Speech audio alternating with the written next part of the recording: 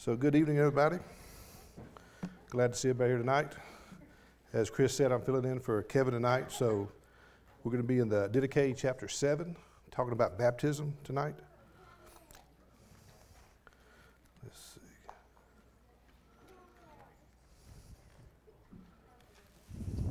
That's my dad. Okay. That may be his phone there too. You want his phone? Yeah, I think some shoes down here.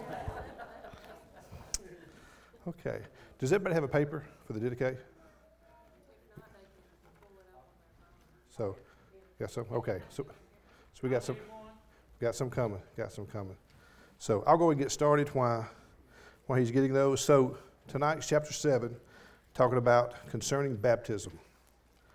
And it's in 4 parts, and I'll just read it from the beginning to the end. It says, "As for baptism, baptized in this way, having said all this beforehand, baptized in the name of the Father, and of the Son, and of the Holy Spirit, in running water.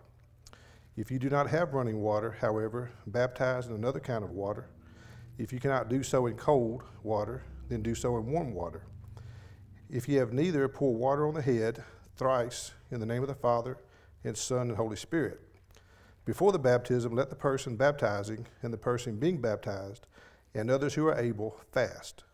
Tell the one being baptized to fast 1 to 2 days before." So that is the chapter 7 Didache concerning baptism. As Kevin has said before, this is not Holy Scripture. This is just an early teaching of the church that dates back many years. So some of this, like the part 1, does follow the Scriptures. Part 2 through 4 is really an addition to the biblical tradition. And we can see as we go through this, there's a Jewish influence and a practical directions to this. So the first part, when it says baptize in this way, it follows the formula in the name of the Father, and of the Son, and the Holy Spirit, which follows exactly in Matthew 28:19, which was the Great Commission, when Jesus says, Go therefore and make disciples of all nations, baptizing them in the name of the Father, and of the Son, and of the Holy Spirit. So in the Didache, and they say that this is what you're supposed to say when you baptize somebody. We see that in the church today. When Kevin baptizes people, he always says that. And then when you get to step 2, it talks about the particulars of the water. Now, in Scripture, it doesn't talk about the different types of water to be baptized in, but it is a practical way. So there's nothing wrong with the Didache departed from Scripture in this way. And when it talks about running water, it is a Jewish influence with this, because with the Jewish tradition, they called running water and living water kind of the same thing. And it goes back to the Leviticus cleansing rite in Leviticus 14. And then we see the same thing in the bath of purification in Leviticus 15, and also in Numbers 19. All of those require running water to be cleansed. So you see somewhat of a Jewish tradition here. And as they go through this, it starts out with cool running water, and then it goes all the way down to sprinkling over a person's head if you don't have that water. So what they're talking about here is the main point is to baptize in any water that you can. And it's giving you a descending list of most acceptable to least acceptable. So the best water to baptize in, clear, running spring water. And makes practical sense to me, because if you don't have that, then you can pick warm water or non-moving water. Because I don't know about you, I don't want to be baptized in a mud hole. And that's kind of the descending order of the water. But it says you can. And he even goes down to where it says if neither of these options, then he says pour water on the head thrice in the name of the Father, and of the Son, and the Holy Spirit. So if you don't have any running water, or maybe you live in an area of Egypt, or maybe you're in prison, or maybe you're sick in bed, or maybe you're on your deathbed, where it's not possible to baptize someone, they say it is okay to sprinkle with water. But that is the least desirable option that he's listed here. And then the last part, it talks about baptizing. Before the baptism, let the person baptizing and the person being baptized fast and pray. So there again, that is not essential in the Scripture that you fast and pray before you baptize, But there again, it's a good thing to do anyway, because usually after you're saved and it's a couple of days before you're baptized, that is time well spent in fasting and prayer to understand what that baptism represents and to understand what your new walk in life will be in Christ. So there again, it departs from Scripture a little bit in the practicality and maybe Jewish tradition, but it still lines up with Scripture as a whole. And the study guide that came with this Didache, the author had talked about how this chapter 7 concerning baptism was not complete, that they would have taught much more than this to the candidate for baptism. So with that being said, I want to spend some time on baptism. It's such a key doctrine of the church.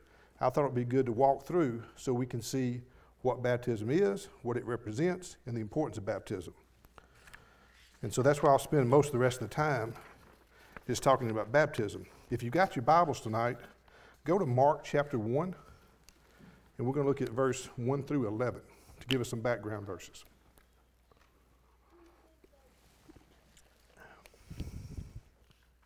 So Mark 1, verse 1 through 11.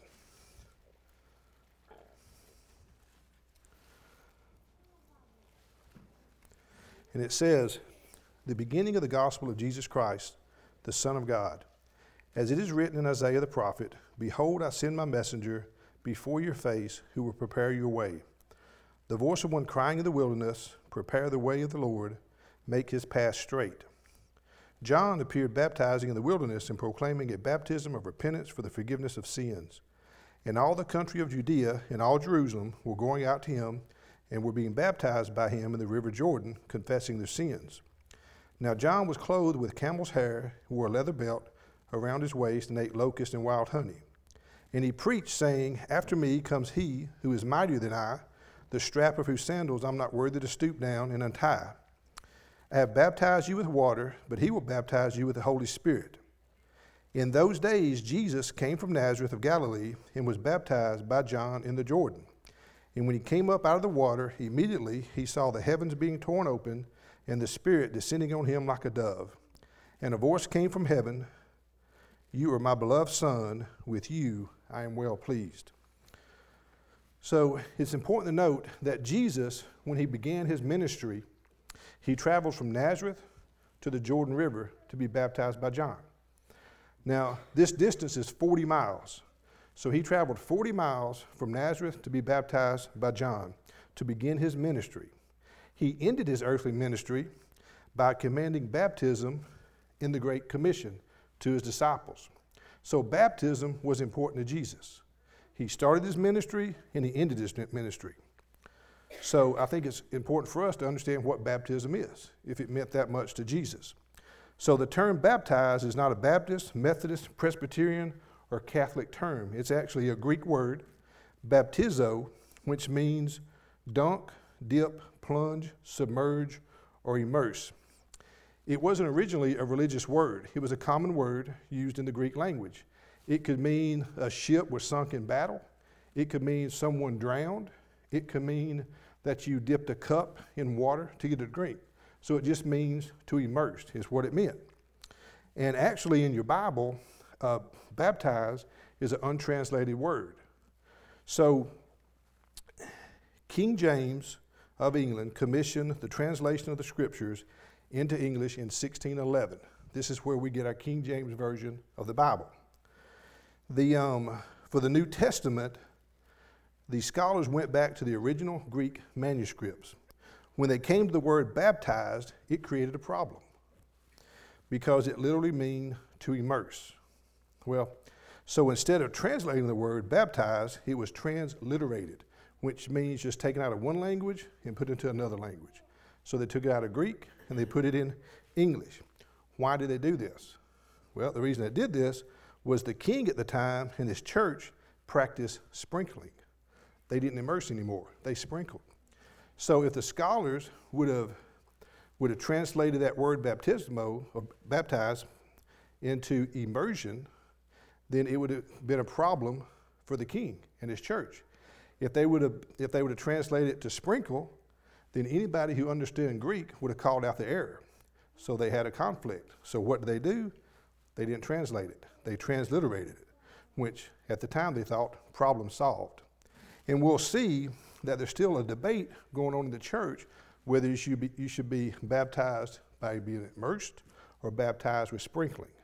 And we'll get to that a little later. So I just thought that was an interesting fact back during the King James Bible translation days that this word gave them a problem. The first time the word baptized was used in the context of religion was with the Jewish culture. And the term baptized was used to describe a ceremonial washing that the Jewish people did. They either washed in a complete bath or they washed their hands in a cup for ceremonial washing. Another time baptized was used in the Jewish tradition was in a way that Gentiles could become Jewish. So if you was a Gentile and you wanted to become a Jew, then you went through a baptism ceremony to where you took a cleansing spiritual bath. You also had to be circumcised if you was a man, eat a covenant meal, and then agree to obey Jewish law. So that's the two ways that baptism became connected to a religious act or rite, was through the Jewish tradition.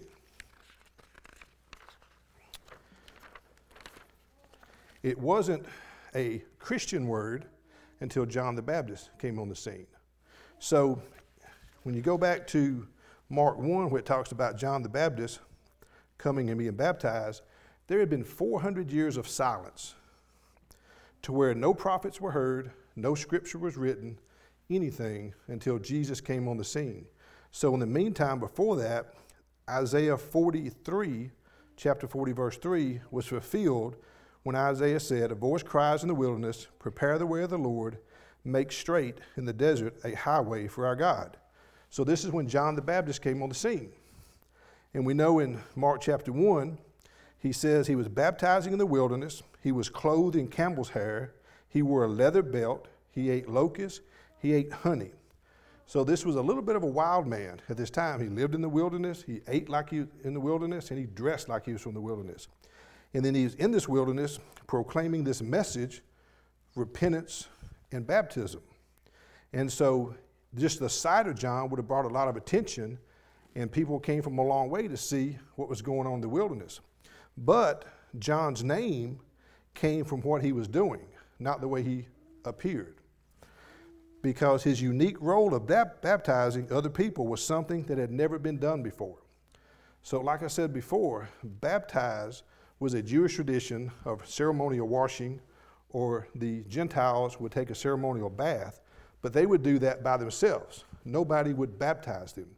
So here is this John the Baptist in the wilderness proclaiming a message. It's been 400 years since a prophet's been heard, and he's doing something unique. So his literal name was John the Baptizer. If you translate that to today's English, it's John the Dunker.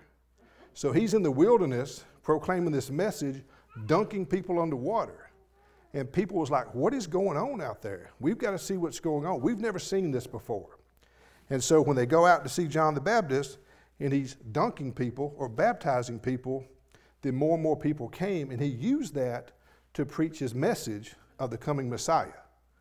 So, and it said that after that, so John took an ordinary word that meant to plunge or submerge and immerse, and he connected it to a specific task of baptizing, and that's how it became a Christian word in the New Testament, was from John the Baptist. So what is the purpose of baptism? So we know it was important to God because it was important to Jesus because he began his ministry with it, and he ended his earthly ministry talking about baptism. So what is the purpose of baptism? Well, number one is to fulfill the Great Commission in Matthew 28:19, which I've already read about, go and make disciples and baptize them. And so it's important to know that Jesus didn't request us to be baptized, he commanded us to be baptized. So we, as children of God, the first purpose of baptism is to be obedient to our Lord and Savior Jesus Christ. He said to be baptized, so we're baptized. Baptism is also a way of saying, I belong to Jesus Christ. I've been buried with him, his death has my name on it, and I've been raised with him. That's the other purpose of baptism. It's an outward expression of an inward decision to follow Christ. And baptism also shows equality and oneness among God's people. If you go to Galatians chapter 3, verse 27 through 28. When I teach, I use a lot of Bible verses, so we'll be busy looking up scriptures tonight. So if you go to Galatians chapter 3, verse 27 and 28.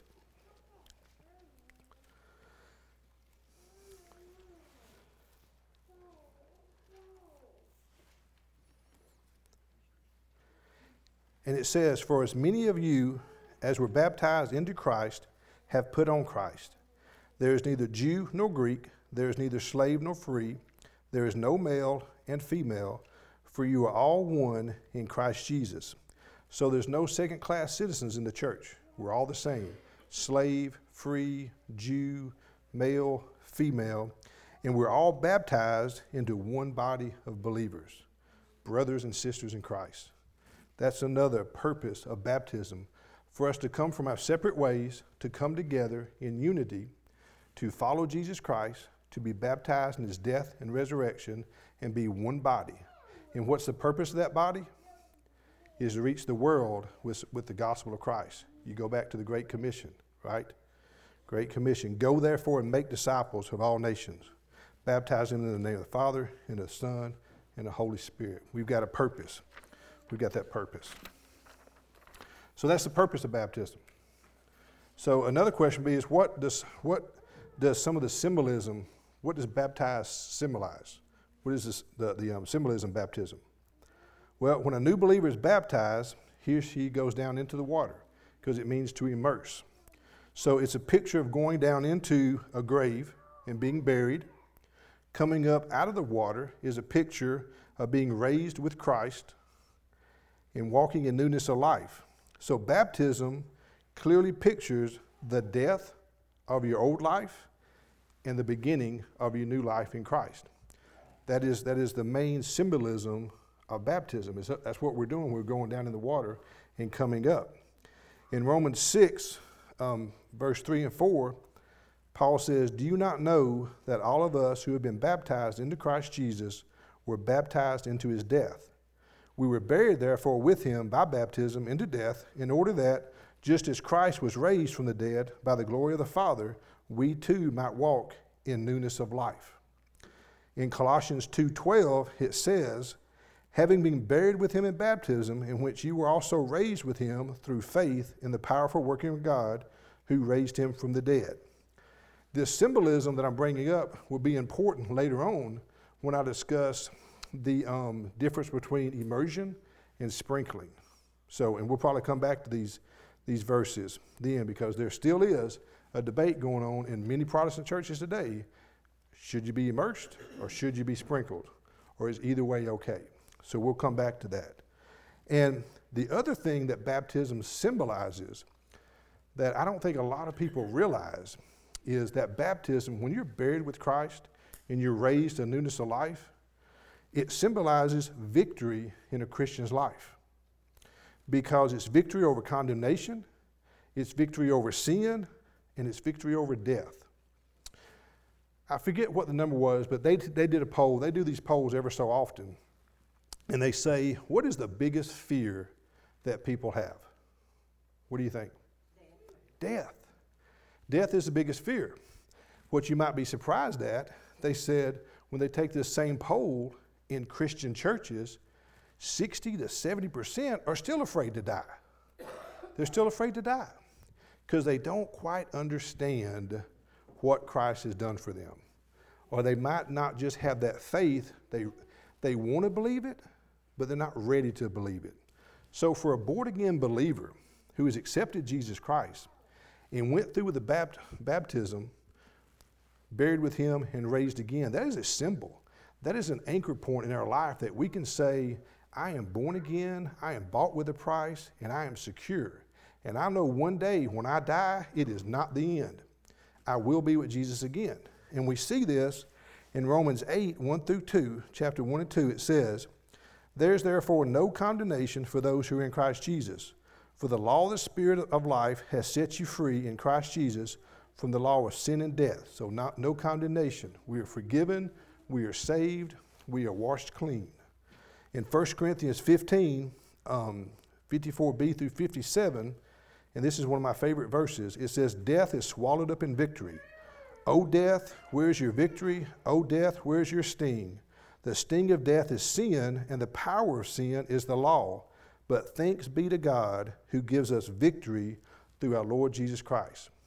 That baptism ceremony is where we proclaim the victory of Jesus Christ. And we will be raised again at some point. And then Romans 8, verse 34 through 39 says, Who is to condemn? Christ Jesus is the one who died. More than that, who was raised, who is at the right hand of God, who indeed is interceding for us. Who shall separate us from the love of Christ? Shall tribulation or distress or persecution or famine, nakedness or danger or sword? As it is written, for your sake we are being killed all the day long. We are regarded as sheep to be slaughtered. No, in all these things we are more than conquerors through him who loved us. For I am sure that neither death, nor life, nor angels, nor rulers, nor things present, nor things to come, nor powers, nor height, nor depth, nor anything else in all creation will be able to separate us from the love of God in Christ Jesus our Lord. That's where you say amen. That is an amazing verse. And it talks about we are more than conquerors. We are victors. We are victors. We have won the battle. Christ has won the battle for us. And it says that nothing can separate us from the love of God.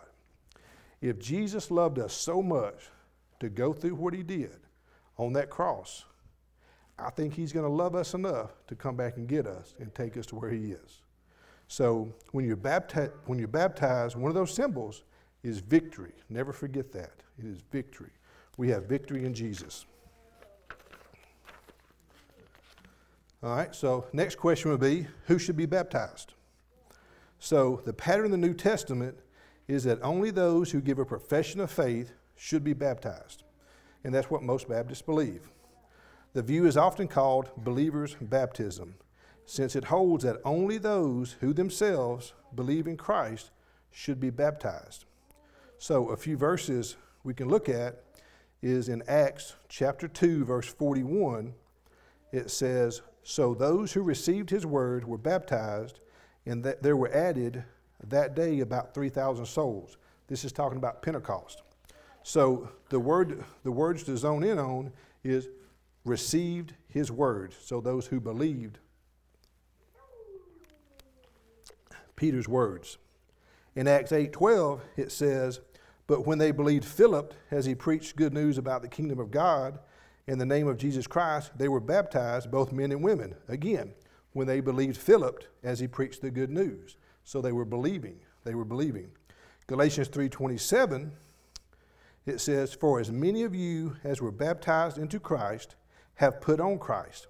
So Paul here states that baptism is an outward sign of an inward regeneration. So they had put on Christ and was baptized.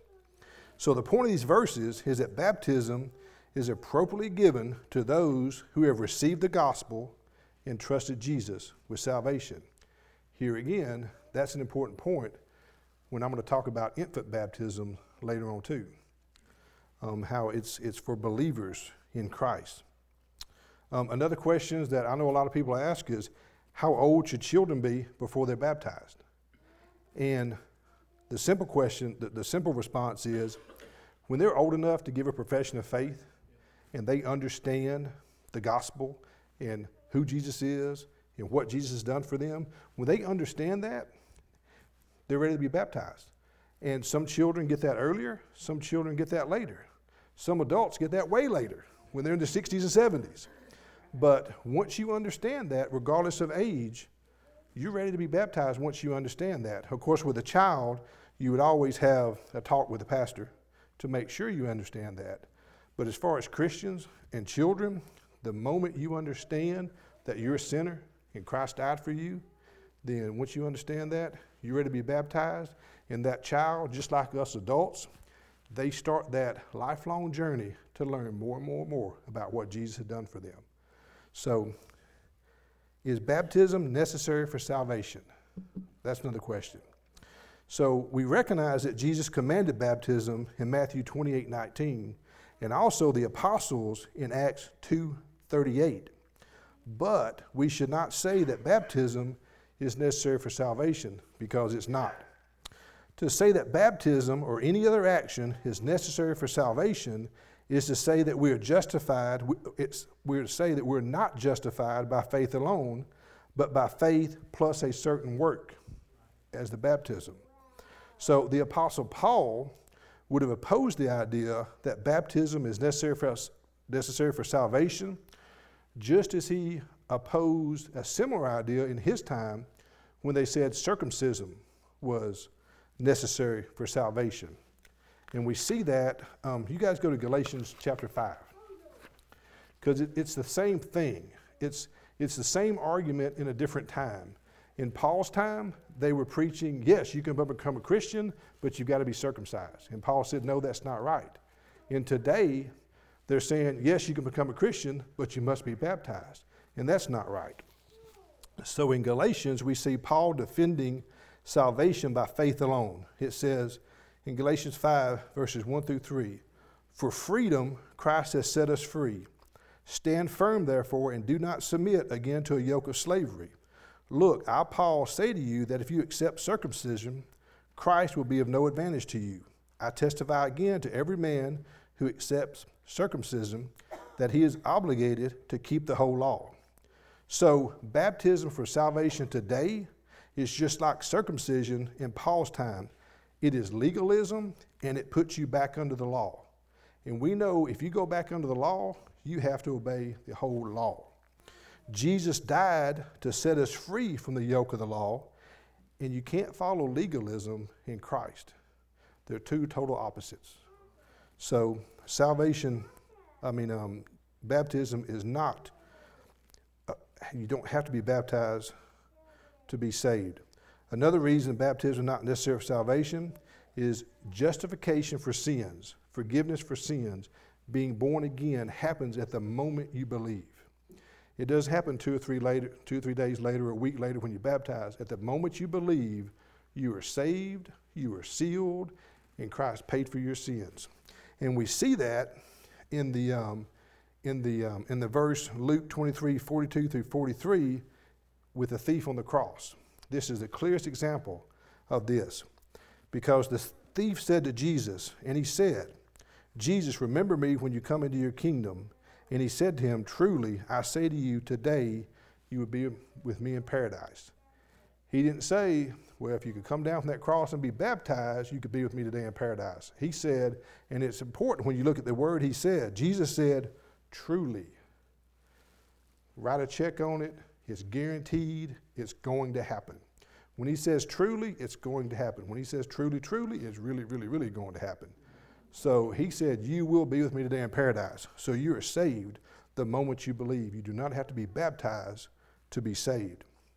Paul says in 1 Corinthians 1:17, for Christ did not send me to baptize, but to preach the gospel, and not with words of eloquent wisdom, lest the cross of Christ be emptied of its power. If baptism saves, it empties the power of the cross. And we can never do that. Salvation is for Christ alone. No works, nothing else. It's all about Christ. So when they talk about baptism, John talked about baptizing with water. Jesus talked about baptizing with the Holy Spirit. So what is baptism of the Holy Spirit? The first reference to the baptism of the Spirit comes from John the Baptist. In a prophecy found in all 4 Gospels, John compares his ministry to that of the Messiah to come in Matthew 3:11, where he says, I baptize you with water for repentance, but he who is coming after me is mightier than I, whose sandals I am not worthy to carry. He will baptize you with the Holy Spirit and fire. So Jesus didn't speak about baptism of the Holy Spirit until he was preparing to ascend to heaven in the later part of his ministry. In Acts 1:4 through 5, when he tells his disciples, and while staying with them, he ordered them not to depart from Jerusalem, but to wait for the promise of the Father, which he said, you heard from me, for John baptized with water, but you will be baptized with the Holy Spirit not many days from now. So that's when it's talking about the baptism of the Spirit. And the baptism of the Spirit is when the church began in Acts 2. And that is when the disciples were baptized with the Holy Spirit and Peter preached at Pentecost. Because it said at Acts 2, 1 through 4, it says, when the day of Pentecost arrived, they were all together in one place. And suddenly there came from heaven a sound like a mighty rushing wind, and it filled the entire house where they were sitting. And divided tongues as fire appeared to them and rested on each one of them, and they were filled with the Holy Spirit and began to speak in other tongues as the Spirit gave them utterance. So the church, our church age, began when the disciples obeyed Christ and they stayed put until the baptism of the Holy Spirit came. And when they was baptized in the Holy Spirit, they had power and they could speak in other languages. And Peter stood up and preached Pentecost. And we see this in Acts 2, 37 through 41. And when he preached, it said, now when they heard this, they were cut to the heart and said to Peter and the rest of the apostles, brothers, what shall we do?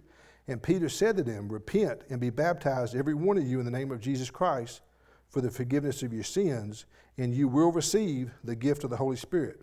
For the promise is for you and for your children, and for all who are far off, everyone whom the Lord our God calls to himself. And with many other words he bore witness and continued to exhort them, saying, save yourselves from this crooked generation. So those who received his word were baptized, and there were added that day 3,000 souls. So everyone who repents and believes in the gospel of Christ will be baptized with the Holy Spirit. Because in Romans 8:11 it says, the Spirit of God who raised Jesus from the dead lives in you. I'm going to say that again so we don't miss that, because this is important. The Spirit of God who raised Jesus from the dead lives in you, lives in me, lives in every born-again believer. And just as God raised Christ Jesus from the dead, he will give life to your mortal bodies by this same Spirit living within you. So what's important about that is that when we're born again, we are baptized in the Holy Spirit. That is a promise from Jesus. We see it acted out in the disciples at Pentecost. Remember, these are the same men that when Jesus was crucified was locked behind doors. They were scared to death. These are the same people that Peter preached to at Pentecost in the same town of Jerusalem. That Holy Spirit gave him power, it gave him knowledge, it gave him courage. That same Spirit lives in each and every one of us. So if you're a born-again believer, we have that same power. The power that raised Jesus from the dead. The power that can overcome this world. The power that can overcome sin. The power that can overcome everything. If we'll just believe, we can do this. And the more you believe, I believe, the more you open your heart and your life up to the indwelling of the Holy Spirit, which gives you more and more power. I think Christianity is one of those things in life, the more you put into it, the more you get out of it. So we have to be willing by faith to trust it and to bet our life on it. And the more you commit, the more power and knowledge and wisdom. And what is the purpose of all that? It's the Great Commission, to make disciples and tell other people about the power of Jesus and his grace and his love. That's what the whole point is. And that's what we get when we're baptized in the Holy Spirit. Any questions so far? All right, let's get into the fun stuff. Immersion versus sprinkling. Should you be dunked like John the Dunker, or should you be sprinkled? Because John the Sprinkler just doesn't even sound good. I like John the Dunker. John the Baptizer. So baptism by immersion was originally practiced by all branches and sects of the early Christian church. Baptism by sprinkling or pouring initially began being used as a way to baptize the sick or bedridden. Baptism by immersion was always the preferred method. Baptism by sprinkling was adopted by the Roman Catholic Church in 1311 after the Council of Ravenna. And it seems that after that, some Protestant churches followed their lead, and they started sprinkling instead of immersion. And we see that in the same way with the King James Version. They were practicing sprinkling at the time. I was trying to research to try to figure out why they would change from immersion to sprinkling. The only thing I can find, it comes down to convenience. It is easier to sprinkle than it is for immersion. And when I read a few articles, it talks about, and I believe this, that in the church today, people just don't want to get up in front of the church and be dunked in this water. And it could be that men don't want to put on the little white robes. It could mean that the women don't want to mess up their hair and their makeup, because what happens when you're baptized? You invite your grandparents, your grandchildren, everybody comes to see you be baptized, and people just don't want to get dunked. So it seems like the only thing I can understand to why they changed it from immersion to sprinkling was that of convenience. And when you look back at Jesus' example, how far did Jesus travel to be baptized by John? 40 miles. It was that important to Jesus. If it's that important to Jesus, I'll get in the bath and get dunked in front of a bunch of people. So what's interesting is many of the founders and leaders of denominations that practice sprinkling today have in their writings acknowledged immersion is the original biblical method. And I'll give you some quotes. George Whitefield, who was a Methodist, commenting on Romans 6:4, "It is certain that the words of our text is an allusion to the manner of baptism by immersion." So he acknowledged that it's by immersion. Connie Bear and Howson, who were Episcopalians, commented on Romans 6:4, "This passage cannot be understood unless it is understood that the primitive baptism was by immersion." And these people, you probably don't know who they are. I don't know who half of them are, but these were early leaders of the church back in time. These were the very earliest leaders in these churches. John Calvin, who was a Presbyterian, said, "The very word baptize, however, signifies to immersion, and it is certain that immersion was the practice of the ancient church." Martin Luther, who was a Lutheran, "I could wish that the baptized should be totally immersed according to the meaning of the word." And then Philip Schaff, who was a Lutheran, "Immersion and not sprinkling was unquestionably the original normal form of baptism. This is shown by the meaning of the Greek word and the analogy of the baptism of John, which was performed in the Jordan." So these are early church fathers that in their writing said you should be completely submerged when you're baptized. So at some point in time, maybe 1311, when they followed the Roman Catholic lead, they changed that practice to sprinkling. And but baptism is a picture of death, burial, and resurrection. We can't forget that. And you can't picture that symbolism by just sprinkling water on a person's head. So you lose that symbolism when you do that. I go back to when you go underwater, you're placed in a liquid tomb, you're buried with him through baptism, and when you come out, you're resurrected. And the practice of baptism in the New Testament was carried out in only one way. The person being baptized was immersed or put completely underwater and brought back up again. That was the Christian tradition in the New Testament. And we see that in several verses. In John chapter 3, verse 23, it says, "John was baptizing at Aenon near Salem because water was plentiful there." Why did he pick that spot to be baptizing? Lots of water. So what do you need lots of water for? To dunk people, to immerse them underwater. In Mark 1:10, it says, and this is talking about Jesus when he was baptized, and when he came up out of the water, immediately he saw the heavens being torn open and the Spirit descending on him like a dove. You have to come, if you come out of the water, you had to go into the water. So Jesus was immersed. Acts 8, verse 38 through 39, he commanded the chariot to stop. This is Philip and the eunuch.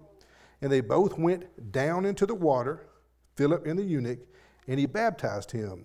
And when they came up out of the water, the Spirit of the Lord carried Philip away, and the eunuch saw him no more and went on his way rejoicing. There again, the New Testament tradition is immersion. And then the question is, what is the gospel? Well, you can see an example of what the gospel is in 1 Corinthians 15, verse 3 through 4. It says, "For I delivered to you as first importance." Now this is Paul talking. So he says, "I delivered to you as first importance what I also received, that Christ died for our sins in accordance with the Scriptures, that he was buried, that he was raised on the third day in according to the Scriptures." That is the gospel.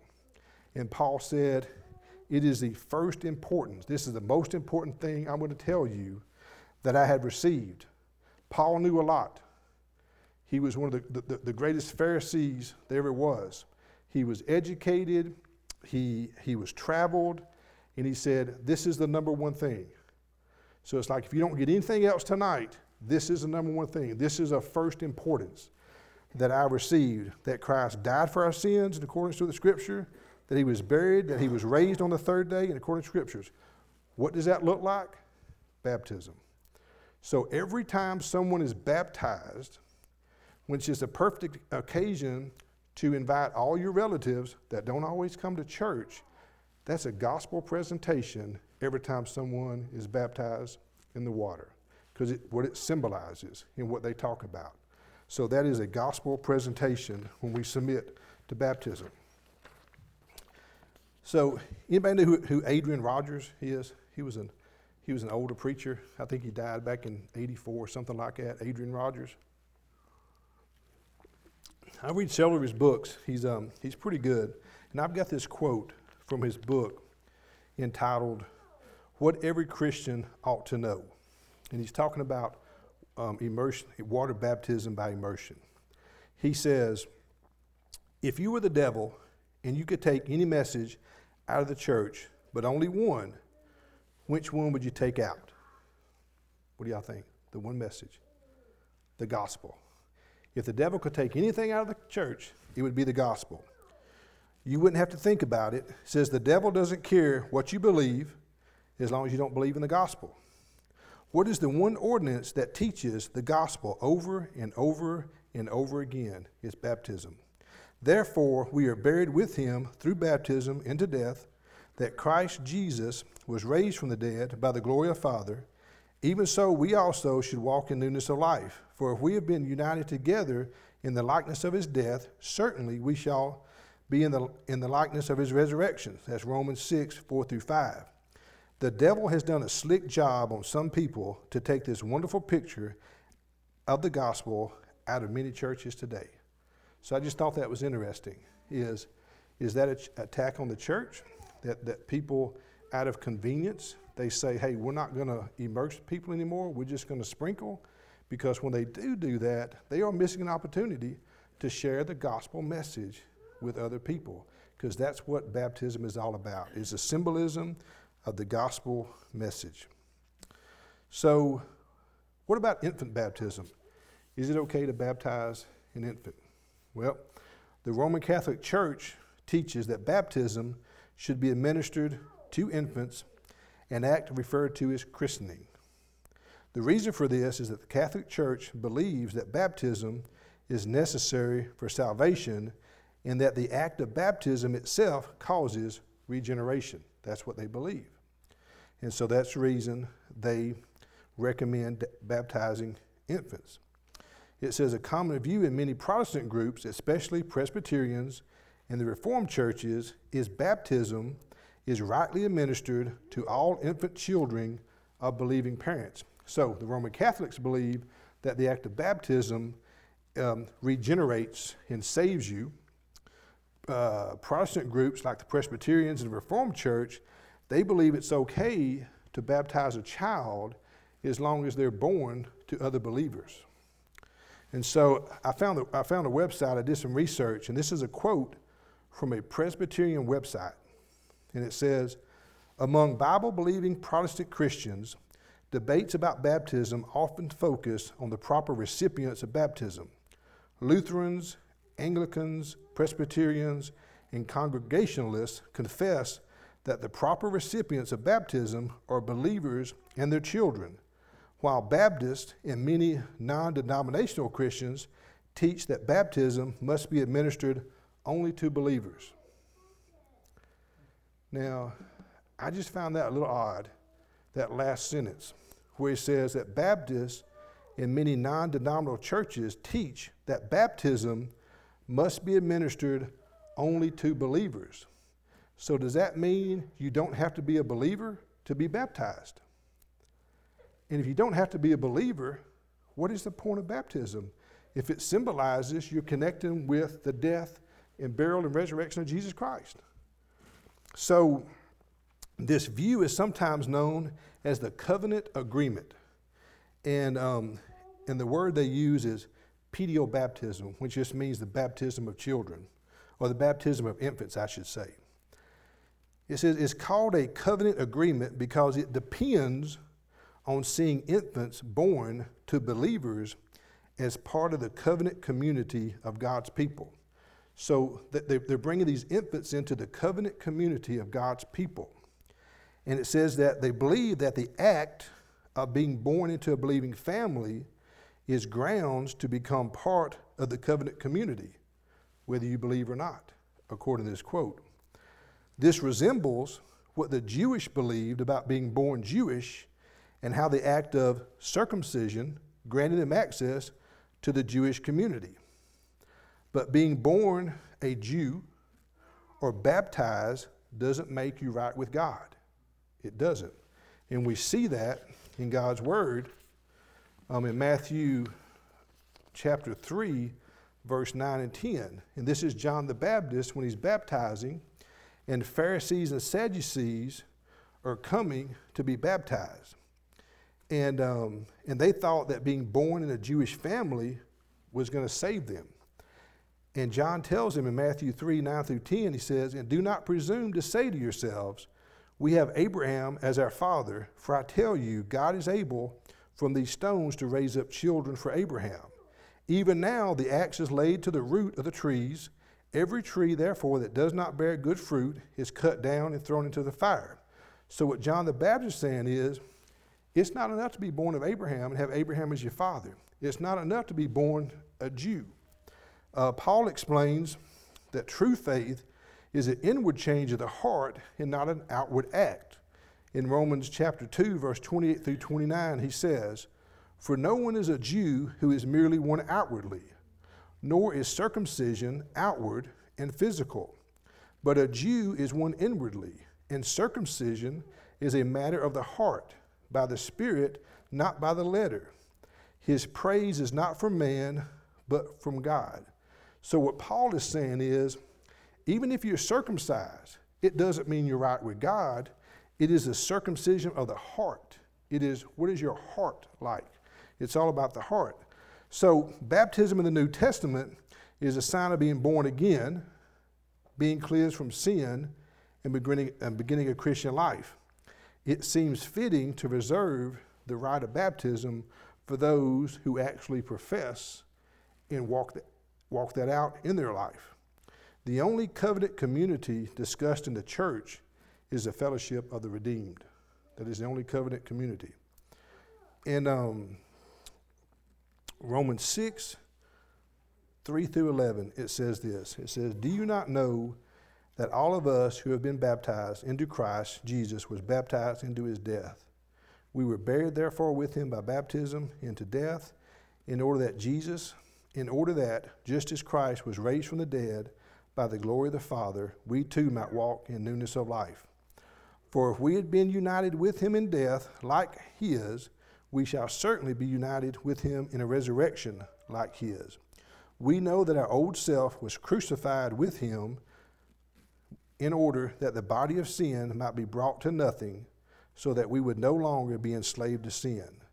For one who has died has been set free from sin.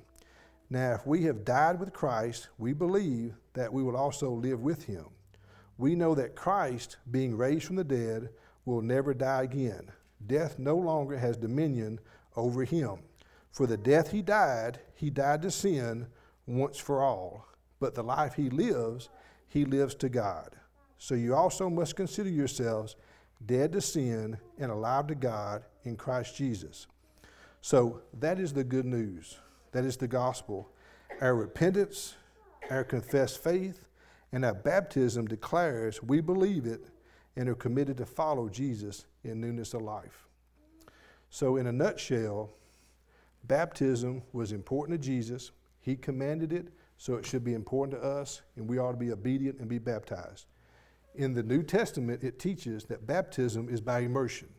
So we should follow that tradition and follow that rule, and we should be immersed.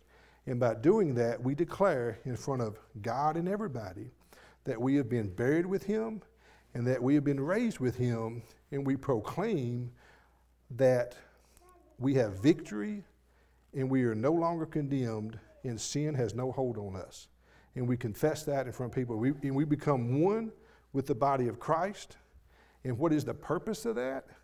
Is so that we can be indwelled with the Holy Spirit to give us power to go out and tell other people what we have, to tell other people what Christ has done for us. And we have to live lives, a victorious life. Too many Christians live defeated lives. Tonight, I can tell you tonight that I was nervous to get up in front of the church. This is the first time the second time that I've been in front of a church. I didn't know how to use the mic. They had to show me how to use the mic. I was nervous. Why? I shouldn't be. Because if the Spirit lives in me, God's going to tell me what to say. God's going to take care of me. God's going to make this okay. And everybody else has to believe the same thing. We should be able to step out in faith and know that God is not going to put us in a situation that is too big for him. And we just have to have faith in that. And the more you step out in faith, the more that you buy in to this Christian experience, the more God is going to bless you with understanding and courage and the willingness to step out just one more step. And that is how you change the world. Because it still amazes me that 2,000 years ago, one man who was God in the flesh had 12 disciples who were scared to death and a little dense like I am, because it took them 3.5 years to figure out what Jesus was talking about. And those 12 men, with the help of the Holy Spirit that we all are baptized into if you're a born-again believer, changed the world. And if you look at the world right now, it's not a good place, and it's getting worse. The world needs more baptized, indwelled, spiritual people that are willing to step out in faith and proclaim the gospel and tell people about Jesus Christ to change this world again. The world is a dark place and it's getting darker. It needs light. We are called to be salt and light. And baptism, just like it was important for the Didache authors to teach people about baptism, today I hope I showed you a little bit of what baptism is, what it represents, and what it can mean to you, and the power that we can get from that, so you too would be willing to step out in faith, get out of your comfort zone, it's okay, and love people enough to tell them about Jesus. Because if there's one thing I believe, without a shadow of a doubt, when I die, I'm going to heaven, no doubt. And another thing I believe, without a shadow of doubt, if there's someone in this room that doesn't know Jesus, when they die, they're not. And we should love people enough not to let that happen. We should. As Christ Jesus loved us, we should love other people. This is how they will know that you're my disciples. You will have love for one another. And that's what we're called to be. So, with that, that's all I've got on the Didache chapter 7 and baptism. Any questions, comments? Good job. Thank you. Thank you. Thank you. Love you too, brother. Love you too. I grew up a Methodist, and when we were babies, the Methodist church, I'm 82, so that, it's been a long, long time ago, but my mom grew up a Methodist, and so when we were babies, we were what they called christened, and the way, and then as I got older, my two children were christened,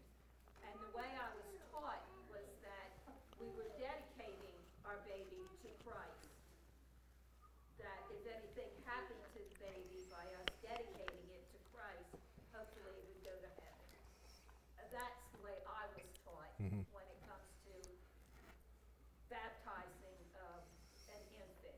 Yeah, yeah. So now whether that's the way they look at it today, I don't know because Yeah. I don't go to the Methodist church anymore. I guess. Yeah, and I was always raised in a Baptist church, and what we believed is you have the age of accountability. So if you're a 2, 3, 4, 5-year-old, something happens to you, you're going to heaven. So you have the age of accountability. Once you get to the point where you know right from wrong, then you've got a choice to make.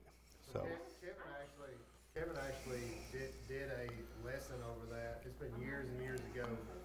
But what I remember bringing out, and he's never been against dedicating a child, because I know there's been families that's brought their kids up and wanting their kids baptized and things just out of not understanding, right? Mhm. Dedicating a child and baptizing like Catholics do is kind of two different things. yes, I agree. Because like Bob taught, unless you're a believer, what is the symbolism? And the symbolism is a change in your life. Well, a child hasn't even begun to live their life.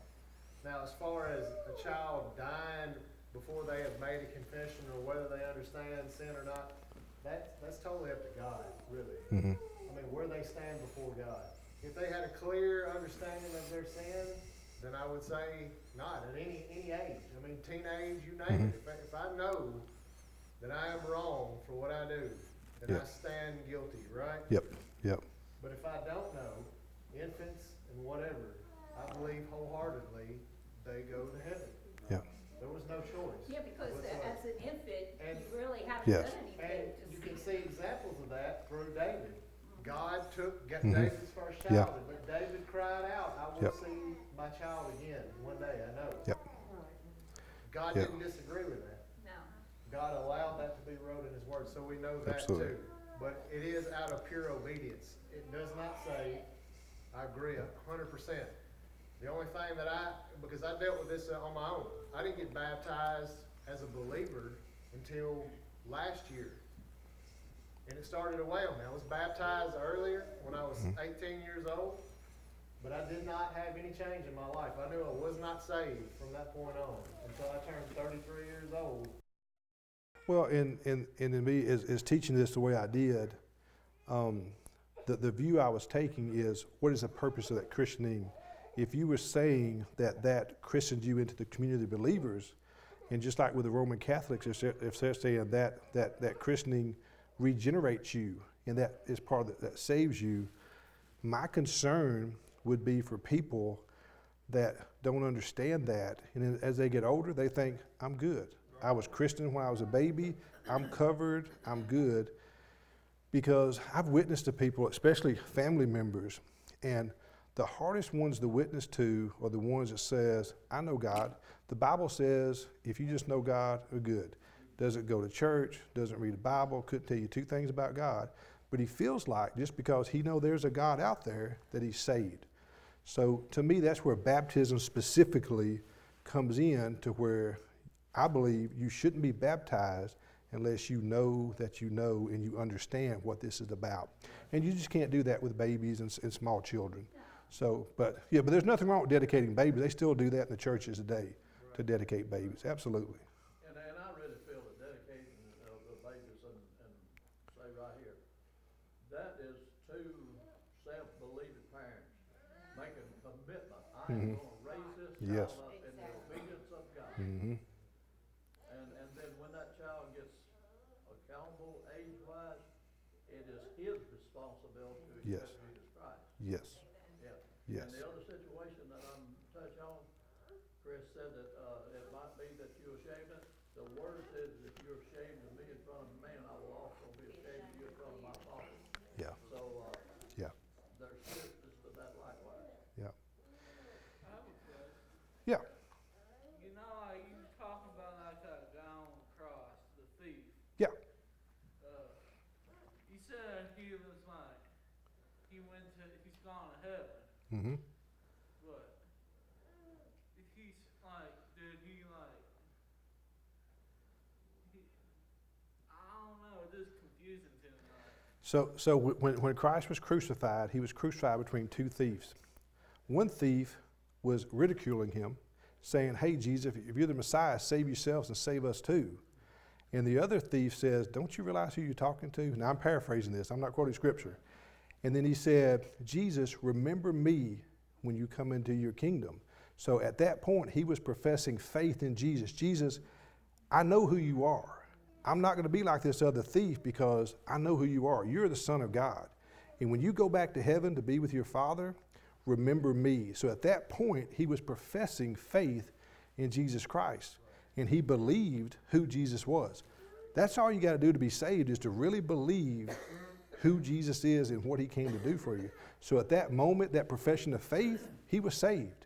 He didn't have to be baptized. So when he died, he was in heaven with Jesus. Even the demons believe. They do. They do. Then by that same mentality, why can't demons go to hell? Because there is a belief and there's a saving belief. So, see, that's what I was talking about my family member, where they think, well, I know who God is. I know there's a God in heaven. But Jesus said that we have to follow him. You have to take up your cross, deny yourself, and follow me. So there is a head knowledge of who God is, and there's a heart knowledge of who God is. And just to know somebody doesn't mean that you know them and you follow them and you're committed to follow them. So the demons, they know who God is, but they reject him. They don't want anything to do with him. They don't even love him. But the thief, like, he didn't even, he just like probably figured out about God that day. Exactly. It's no different than you can have a person that has lived a rebellious, unchristian life their whole life, and they could be 89 years old, 105 years old, you pick a number, on a deathbed, and at that moment they can say, you know what? I was wrong. There really is a God, and I'm sorry. Jesus, will you forgive me? And at that moment, he will forgive them. And that person on their deathbed will go to heaven. But you have to mean it like with everything. You have to ask for forgiveness. In God's word, it says, if you will confess your sins, he is faithful and just to forgive us our sins and then cleanse us from all unrighteousness. So that's what the blood of Jesus does. It cleanses us from our unrighteousness if we'll confess our sins to him. Yeah, good questions. Good questions. Okay. I was 10 years old when I got baptized. And when I come up out of the water, it was bubbling, just bubbling over. You know, I just felt it in my heart. I knew, without a shadow of a doubt, I knew God was calling me. Mm-hmm. Yep. Still calling me to do things. Yep. In the church here. Mm-hmm. I still have the spirit within me to do stuff. Yep. Even though I've lost my husband and married, and you know, I can still feel the presence of God. Mm-hmm. And I prayed real hard for the yard sale. And I picked a number, and I prayed over the children, and I picked a number out of what I wanted. I said, now God, just give this number. And I'm Yeah. not going to say no more because Yep. y'all going to hear Sunday what happened. Yep. And I picked that number, and we got. Yep. God is good. God still answers prayers. When I come up out of that water, I was just bubbling. I can't explain the Mhm. power of God. Yep. When I come up out of that water, and then some of the people that's never been saved or anything, they said, I said, they said, does she really know that? Did she really know that she got baptized? You know, did she really know? You know, she's just a kid. You know, Mhm. you know. Yep. And some of the parents said, she's just a kid. You know, Yep. I mean, these are sinners. Mm-hmm. Yep. Yeah. Different people mature differently. But you did make a good point, because one thing we have to understand is there is no retirement age for Christians.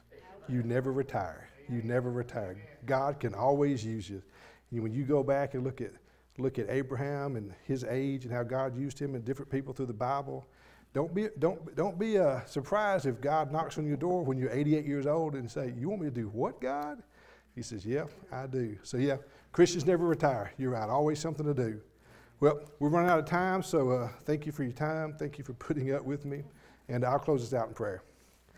Dear Heavenly Father, just thank you for this night, Lord. Just this time to come together in your house, Lord, just to worship you because you are worthy, Lord. Just thank you for dying for our sins. Thank you for loving us so much, Lord. Just a love that we'll never understand this side of heaven, Lord. And just thank you that you are there with us, that you walk with us, and that you will never leave and forsake us, Lord. And just thank you for giving us a purpose in our life, Lord, that we too can share that love with other people so they can know you as we know you, Lord. And just that eternal security and that peace that we have, Lord, that are believers, to know that you will always be there. And then when we do die someday, Lord, that it's just a passing over from one time to another. We're going to open our eyes, Lord, and we're going to see you face to face. Because as Paul says, to be absent from the body is to be present with the Lord. And just thank you for your gospel message, Lord. Just thank you for all that you do. Just forgive us where we fall short, Lord, and just bring us back Sunday. And we'll continue. We'll just be as one body together, Lord, just worshiping you. In Christ's name we pray. Amen.